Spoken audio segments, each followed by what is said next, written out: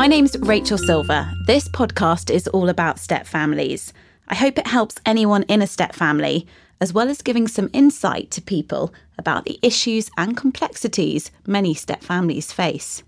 Today, I'm joined by Ellen Stritch. Ellen is a solicitor specialising in family law. She's got a decade of experience in advising clients on divorce, separation, and also on child custody. Hello, Ellen. Thanks for coming in. Hi, Rachel. Thank you for having me on the show. So your job, you deal with separation, divorce, custody in your work. So you must encounter a lot of step families. Absolutely. And I would say increasingly so over the decade that I've been practicing. So by way of an example, some of the couples separating may already have children not only from the current relationship, but the previous relationship they were in. In addition to that, sometimes the divorce processes can last quite a long time, actually. It can last a number of years even. And so during that process, inevitably people move on and meet new partners. So again, we kind of encounter the kind of step family aspect in that. And I would say another example of where I come into contact with blended families is when people are looking to remarry or move in with someone and they've already got a family from a previous relationship, and they're perhaps considering entering into a prenuptial agreement to kind of protect assets that they've brought in from that marriage, or a cohabitation agreement, again, to kind of do something similar. So that's not uncommon either. So it's a full cycle, really, not just going through the divorce, but then remarriage and prenups, etc. Exactly, yeah. And I mean, sometimes we end up having similar clients on and off for various different issues over, many, many years for that reason. So when people come to you for advice, I can imagine custody is one of the main things that they're probably worried about when separating from their partner. Absolutely. So they'll come and perhaps they will already have decided the marriage has broken down. But actually the thing they're most worried about is either the impact that it's going to have on their children or where their children are going to live. And do they talk to you about that? I mean, I know that you're a lawyer, but are you also seen as a bit of a therapist to them? Yeah, completely. I mean, obviously we're not trained counsellors, or the vast majority of divorce lawyers certainly wouldn't be, and what we would be doing is giving you legal advice in terms of what it is that you are to expect if you were to divorce, in terms of the financial outcome and in terms of the outcome for the children.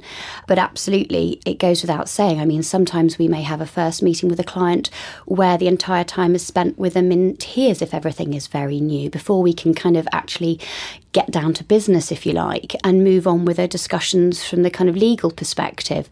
That said, of course, in terms of the actual emotional aspect of it, it goes without saying we want to make sure that our clients, so that we can focus on the legal bit, because that's what we're being paid to do, is that they're getting emotional support, whether it's from friends, family, and also things like counselling or family therapy where it's appropriate. So we will refer clients on to those kind of services if necessary. So you're kind of offering also a more holistic service, not just legal advice. Oh, definitely. And I think we'd be doing our clients a complete disservice if we just said, that's not our area, don't talk to us about your emotions. I mean, this is the most emotional time that somebody could possibly go through. And we have to kind of look out for our clients in that regard and make sure that they are getting their emotional support. I mean, we are there to listen to them about these things. Of course we are.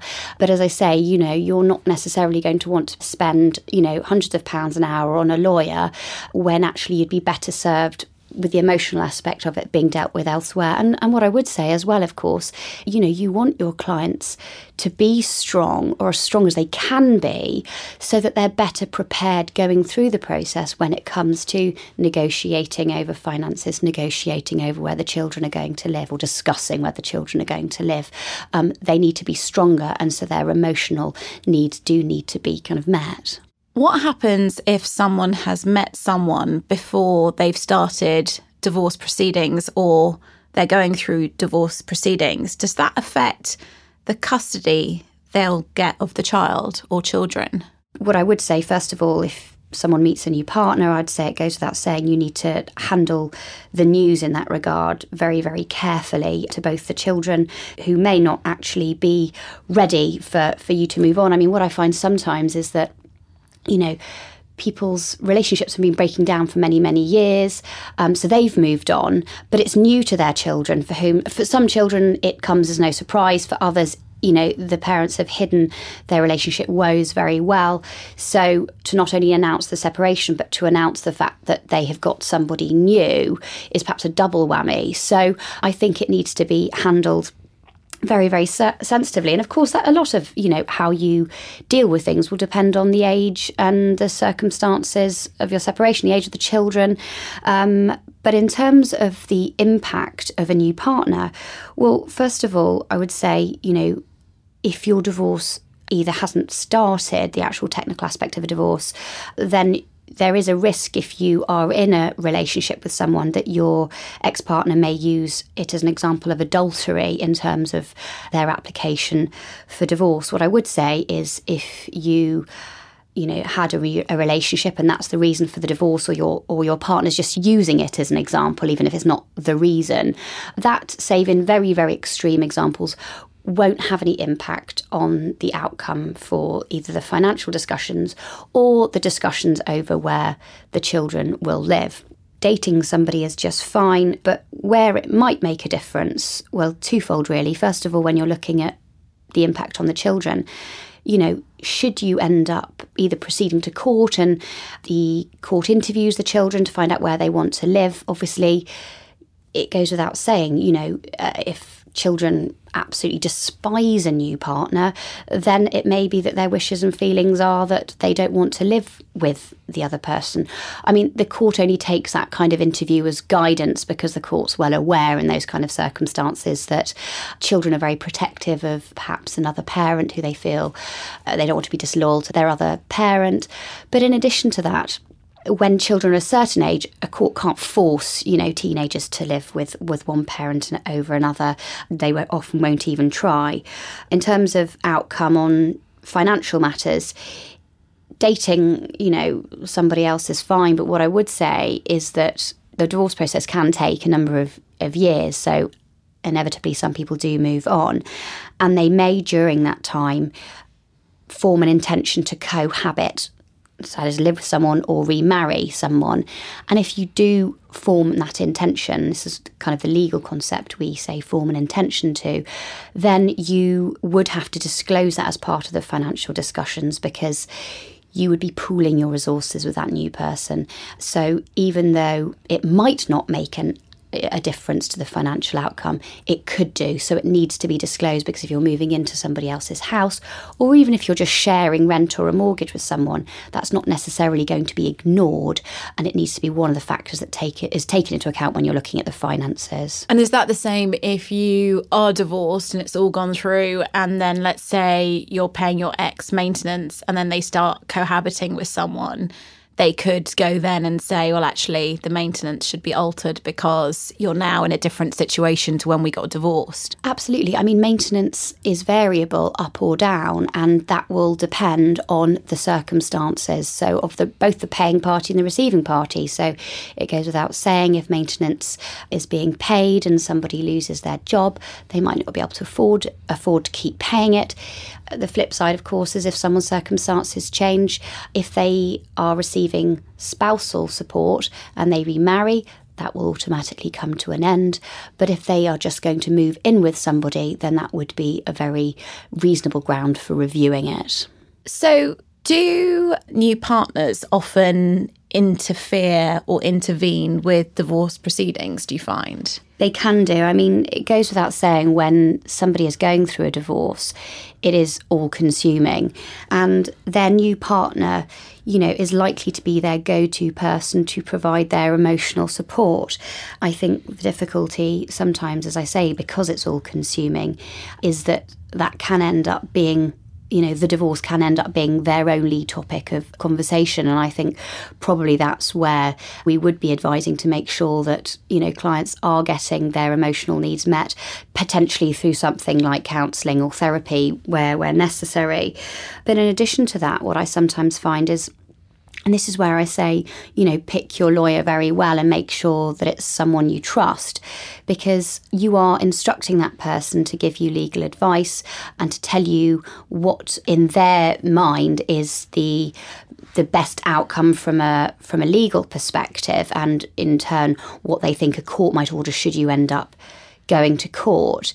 And that may well be at odds with what this new partner thinks and in terms of what they think is fair. So I have had it on occasion where I have been at court and people, want the support of their ex-partner in terms of, what outcome they should negotiate, and are on the phone to them. And we as legal advisors are saying, no, this is a good outcome, this is a sensible one. And it may be the new partner is saying, no, it's not one I consider is fair.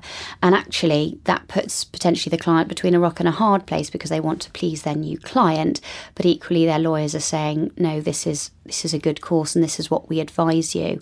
I think the key to remember there is that, if matters do proceed to court, the court will always prioritise the first family in this circumstances. So the fact that you've met someone new, the fact that you've perhaps are intending to have children, or the fact that you are going to have stepchildren in due course, the court won't ignore those things, but they're certainly not going to prioritise them over the needs of your first family.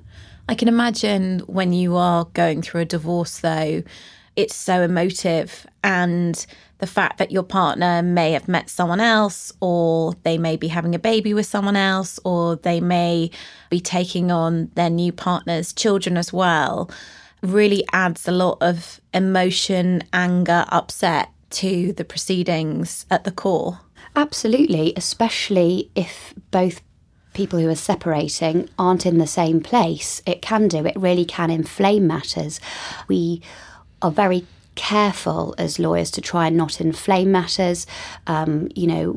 We would therefore kind of really advise that the introduction of a new partner is handled very sensitively, both in terms of the disclosure of it, so announcing it to the children and the ex, but also in terms of dealing with it in the discussions as well.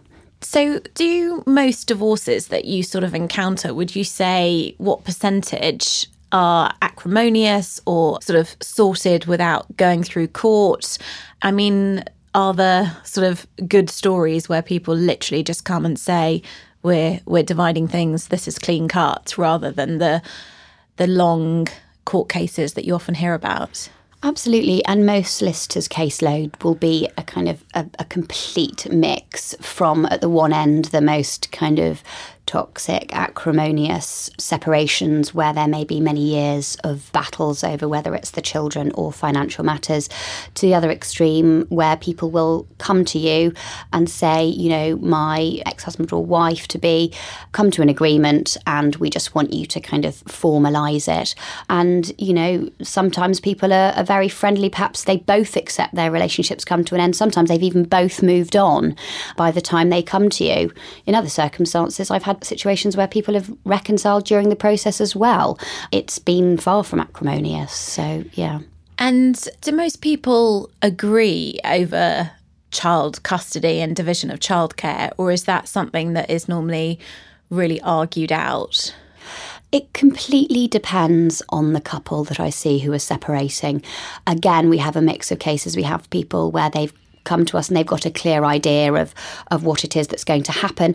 And helpfully, if they live close to each other, it may be the case that they've both got flexible working arrangements, and a 50-50 arrangement for the children is something that they've agreed and isn't an issue. Equally, there are plenty of other occasions where things are not agreed.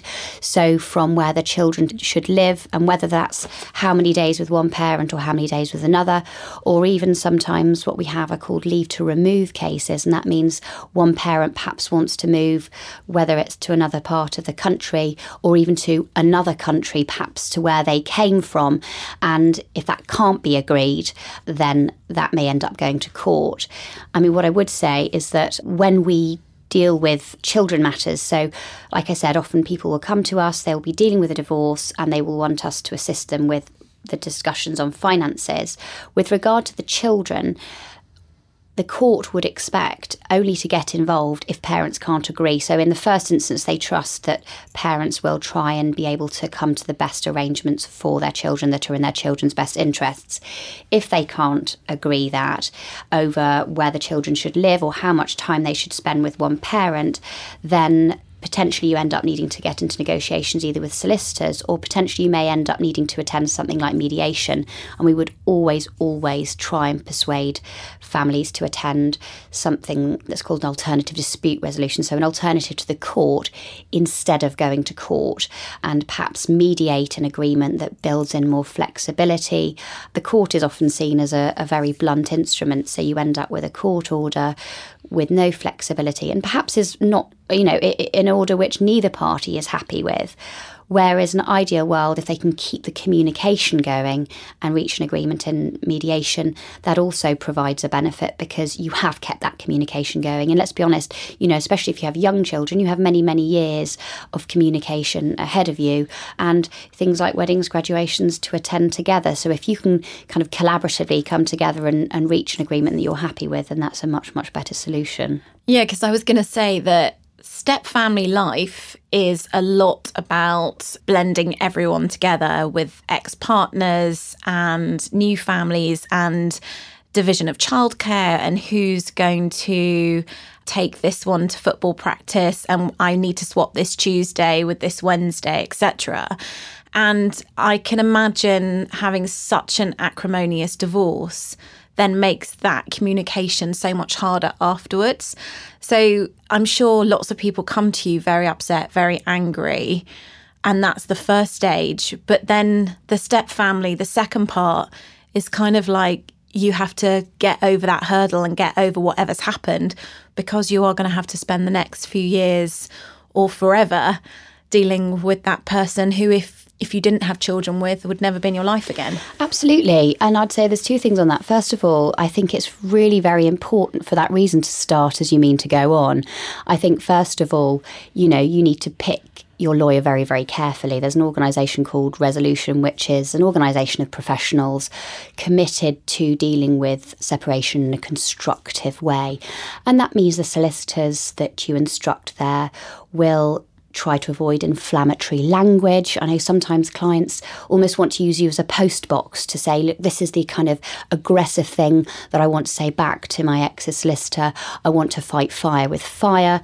We will try and tone down those things because, it's really important not to try and point score. It's really important to pick your battles and kind of think, what is it we're trying to achieve here, rather than just inflame matters. And actually one of the key issues there is to keep the discussions on the finances and the discussions on the children separate in that communication.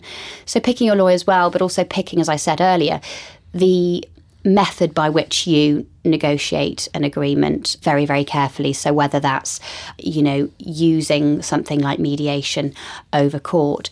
But also, as you say, the reality is step parents do become a huge part of these children's life in due course. And I used to find it quite interesting. Occasionally, I would, on more than one occasion, I would have clients try and incorporate into an agreement on children an agreement for how to introduce new partners.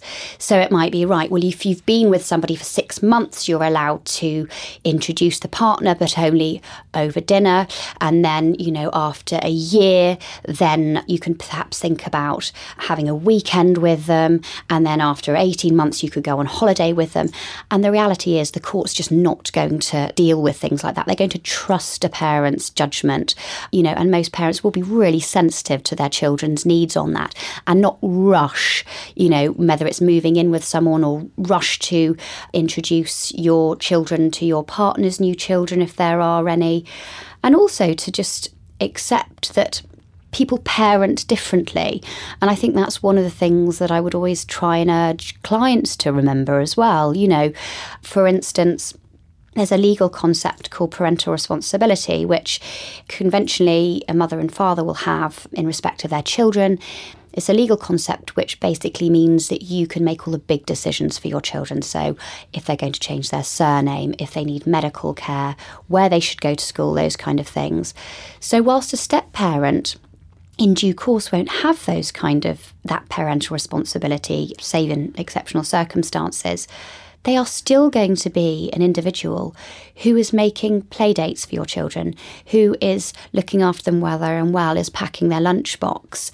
And actually they play a huge role in those children's lives. And I think the fact that they may do things differently to one parent is, again, not something that is going to be kind of governed with and dealt by a court, because the court will trust that parents are going to deal with that the best way possible, and everyone's doing the best they can, even if it's in a different way to each other as well. Yeah, I think that biological parents can obviously make those big decisions, like guiding a child on their GCSE choices or what university they go to or medical help they have. But the day-to-day childcare, manners, that kind of thing, it's very hard to keep that uniformity between two different households. And part of probably being divorced is accepting they may do things differently in their house and have their rules, and we've got our rules, and that's okay. And if you can work and co-parent with your ex, fantastic. And you can sit down with them, that's great. But a lot of getting divorced is learning to let go and accept you can't have that same control as if you were still with your partner. Absolutely. And I think control is the big issue there. I think, as I said, in examples where people will raise issues about behaviour of their ex in relation to the children, and it's often not serious allegations, it is just simply a matter of your ex-partner doing things differently. And I think even in a relationship, most parents deal with things very differently, separate those kind of individuals into two separate families, and they're going to do things even more differently still, because they're not even necessarily going to kind of try and cooperate in the way they were before. That's not to say they're not doing things that they think are in the children's best interest. They absolutely are, but they're doing it their way. And I think sometimes even separating, they're going to be wanting to do things even more differently still. That said, on the bigger things and the things that overlap, you've got to work together. I'm really interested in the fact that a lot of people will come to you very upset, very angry, wanting to get what they believe is right from their marriage. And there could be a big fight. It could get messy. But then the aftermath and the aftershock is the reality that you've got children with that person and you have to live with them and get on with them and co-parent with them. And it just seems like the whole process is such an emotional roller coaster of highs and lows for quite a long time. Absolutely. I mean, it's basically one of the most traumatic things that people can go through, and they have to navigate their way through it because, especially the fear when people come into a first meeting of not knowing what the end point is, what are they going to get financially, but also where are the children going to live? How much time are they going to spend with each parent? What's our new family going to look like? It's absolutely terrifying for people, particularly if they're the ones who perhaps didn't want the relationship to break down in the first instance. It really is something that is scary for people. And I think that's why, in addition to, getting legal help, it is absolutely crucial that you get emotional help through something like therapy or counselling so that you have the strength to deal with those things as you're going through them. But, what I would say is that people do get through those things. Of course, that's not to say there aren't blips along the way. If you've got children, there may be issues that are ongoing. Things may change. People meet new partners. They may decide, having met a new partner, that they want to move to a different part of the country. We see cases where that happens, in extreme circumstances, people wanting to move to a different country altogether because their new partner has a job abroad, for instance. And then if that can't be agreed, then it has to be dealt with through the court. But all those issues have to be dealt with and addressed as best possible. So even if someone decides to, let's say, move to America, if they've decided to go, does that mean the person staying automatically has more of a right to keep the child? Or does it actually mean anyone could be up for having the child? I mean, it completely depends on the case. But say, for instance, one person decides they want to move abroad. It's going to depend on where the child's living, how old the child is, what they want if they're old enough to have a view, and the circumstances for the move, really, because historically, mothers have been allowed to move abroad by the court if the husband or father, rather, didn't agree to it, was because they had family that was back in their country of origin, if you like. So dad may not want that to happen, but it may be accepted that mum's entire support network is in another country. I mean, those are incredibly difficult cases for everybody to deal with. In other circumstances, whether it's because it's a job or whether somebody kind of simply just wants to move elsewhere, sometimes those agreements can be mediated, and it might be a discussion of, well, how's that going to work practically? Could the other person move as well? Or if they don't, what's the reality, what their weekends look like? I mean, there are some circumstances where one person works really long hours, so they were never going to be able to look after their children during the week. Perhaps then their ex-partner moving away isn't such a big issue, if it can be facilitated that they get to spend lots and lots of time with their children at the weekend and, during the holidays. So ideally, you'd be able to come to an agreement, if not direct through mediation, but otherwise the court would have to look at all the different circumstances in the round. Do you find that people are more unlikely to get married again after having gone through a divorce because they know either how much they've lost or how traumatic it was, or simply that they never want to get divorced again? I really don't actually find that on the whole, actually. I have actually heard people during the process saying, I would never get married again. And I actually keep in touch with a lot of clients or ex-clients. And one thing I would say is that however traumatic the divorce was, one thing I really love doing is catching up with clients a couple of years later and seeing how transformed they are as people, because, they are going through this trauma, and then to see them as a kind of different, new, happier person having come out of that is great for me. But yes, absolutely. The amount of times I hear people saying, I'll never get married again. And then I hear, 2-3 years later, they're happily engaged, they've moved on, whether they're expecting new children. So I don't, on the whole, find that it puts people off. No. And how do you find your job, in the sense that it must be so emotional day in, day out to be dealing with people's kind of sorrow and breakdown of their marriages? Like, how do you compartmentalise that and not let it affect your life?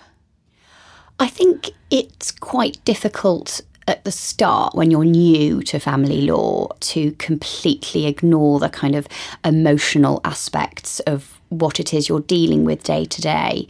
But you would be doing your clients a disservice to get completely emotionally vested in what's going on. So you do need to kind of keep a cool head and look after what your clients' best interests are. And of course, it goes without saying, you have meetings, you have cases where you come out and you just feel incredibly sad about what's going on. I mean, for me personally, some of the cases I found hardest to deal with were ones where I would see and hear about how children were suffering as a result of them, and the harm that was being done to the children as a result of an acrimonious breakup. It's only human for those kind of things to affect you, but you just have to kind of focus on what is in your client's interests, focus it on getting your client through it, and focus on the legal aspect, making sure they're getting the emotional support. And try not to get emotionally vested, actually, because one of the things I always try to say to clients when I'm writing letters on their behalf, first of all, I will say, I'm not acting as a postbox.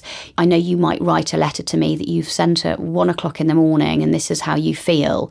But actually, I'm here to give legal advice. We need to pick our battles. Of course, we need to deny serious allegations if they've been made. But the key is, how do we navigate through this so that you and your ex-partner can continue communicating, can continue with your partner having a good relationship going forward for the sake of your children, without getting into kind of aggressive correspondence where possible? And in regards to prenups, I'm really interested in that. Do you find that a lot of people who have been divorced make their new partners sign them? No, it's still not an incredibly common thing to do. And again, because, fortunately, in the same way as I said, a lot of people, who, even if they've had really difficult divorces, do go on to find love again and want to remarry. I think people go into new marriages hoping that that will be a marriage that lasts and without wanting to sit down and consider the terms of their separation, before they're married. That said, a lot of people, having been through a divorce, are also realistic about things. And perhaps if they are very wealthy or they've been particularly badly burnt first time round, people will kind of perhaps consider they're just being level-headed by saying, no, I want to get on, move on, have a wonderful marriage with this new person, but I also want to just make it clear from the outset that what we each brought into our marriage is kept separately should we separate or divorce. And a lot of people use children from their previous relationship as a reason for doing that and wanting to say, especially if they are the financially wealthier party, going into a new marriage to say, should this marriage end in 10 years' time, I want to make sure that what I've got now is protected and ring-fenced, if you like, for my children from that first marriage. Do you find that children come to you as they're worried about their parent remarrying and what that could mean for their inheritance? In terms of who's driving it, it can be the children from a relationship if they're older, perhaps. And I've certainly seen that. It can also be sometimes with younger couples, it can be the parents who are driving it. So, yeah, I have certainly seen kind of that it's external family influences that are kind of pushing the agenda on that sometimes, yeah. Ellen, what would be your sort of top tips or advice for people getting divorced or considering getting divorced who are really fresh into it and there's children involved? Well, first of all, I would say it completely depends on the circumstances of separation, the age of the children and the timing of that separation. We always try and, where possible, to advise clients to tell their children together that they're separating and put on a united front, reassure the children that both parents still love them, it's okay to feel angry and frustrated, and to let them know that you'll communicate with them and can answer any questions. What I would say on that, though, is to be cautious not to overpromise to your children on what it is that's going to happen. We have had instances where people promise their children that they will stay in the family home. They promise their children they'll stay in their private schools, when the reality is, when it's looked at, it just simply can't be afforded, because even comfortable families, when you're separating into two, the financial circumstances can be stretched. So I think, reassure those children, but don't overpromise. I think it goes without saying you want to try and avoid getting your children involved in arguments, discussions, keep those private. You've got solicitors, you've got communication. Hopefully you might have therapy where you can deal with those things, but really do try not to, use your children as pawns in the discussions and in the battles that perhaps may ensue. I think one of the things that I would really say is important is to keep the discussions regarding your divorce and your financial circumstances and separation separate from your discussions about the children and where they're going to live and what's going to happen with the arrangements for them. I'm afraid that I have seen on a number of occasions children having access to, whether it's solicitor correspondence or statements written for court where there's lots of allegations made, whether that's kind of accidental or on purpose. I think it's really important to protect your children as much as possible. And I have to say, I always have so much admiration for my clients in circumstances where, however toxic their separation, however strong their feelings about their ex-partner, when they accept how much their ex-partner still loves their children and how good a parent they are. So however awful it is between them, that they don't want to impact on that relationship, or they don't even want to know, want their children to know exactly what's been going on, protect prevent them from it sometimes. I have a huge amount of admiration that they don't want to kind of poison their children against their ex-partner, because it's a very tempting thing, I imagine, for clients sometimes going through a divorce, when they know that they can influence, their children in that regard.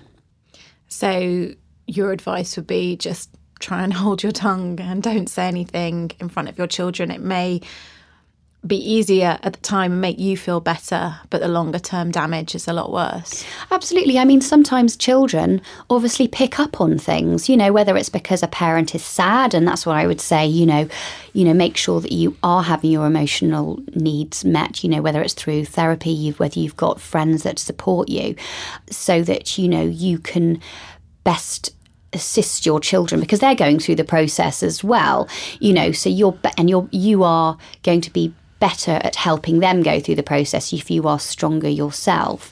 But absolutely, I think, gritting your teeth, biting your tongue while you're going through these things, as tempting as it is to badmouth your ex, it really isn't helpful during the process.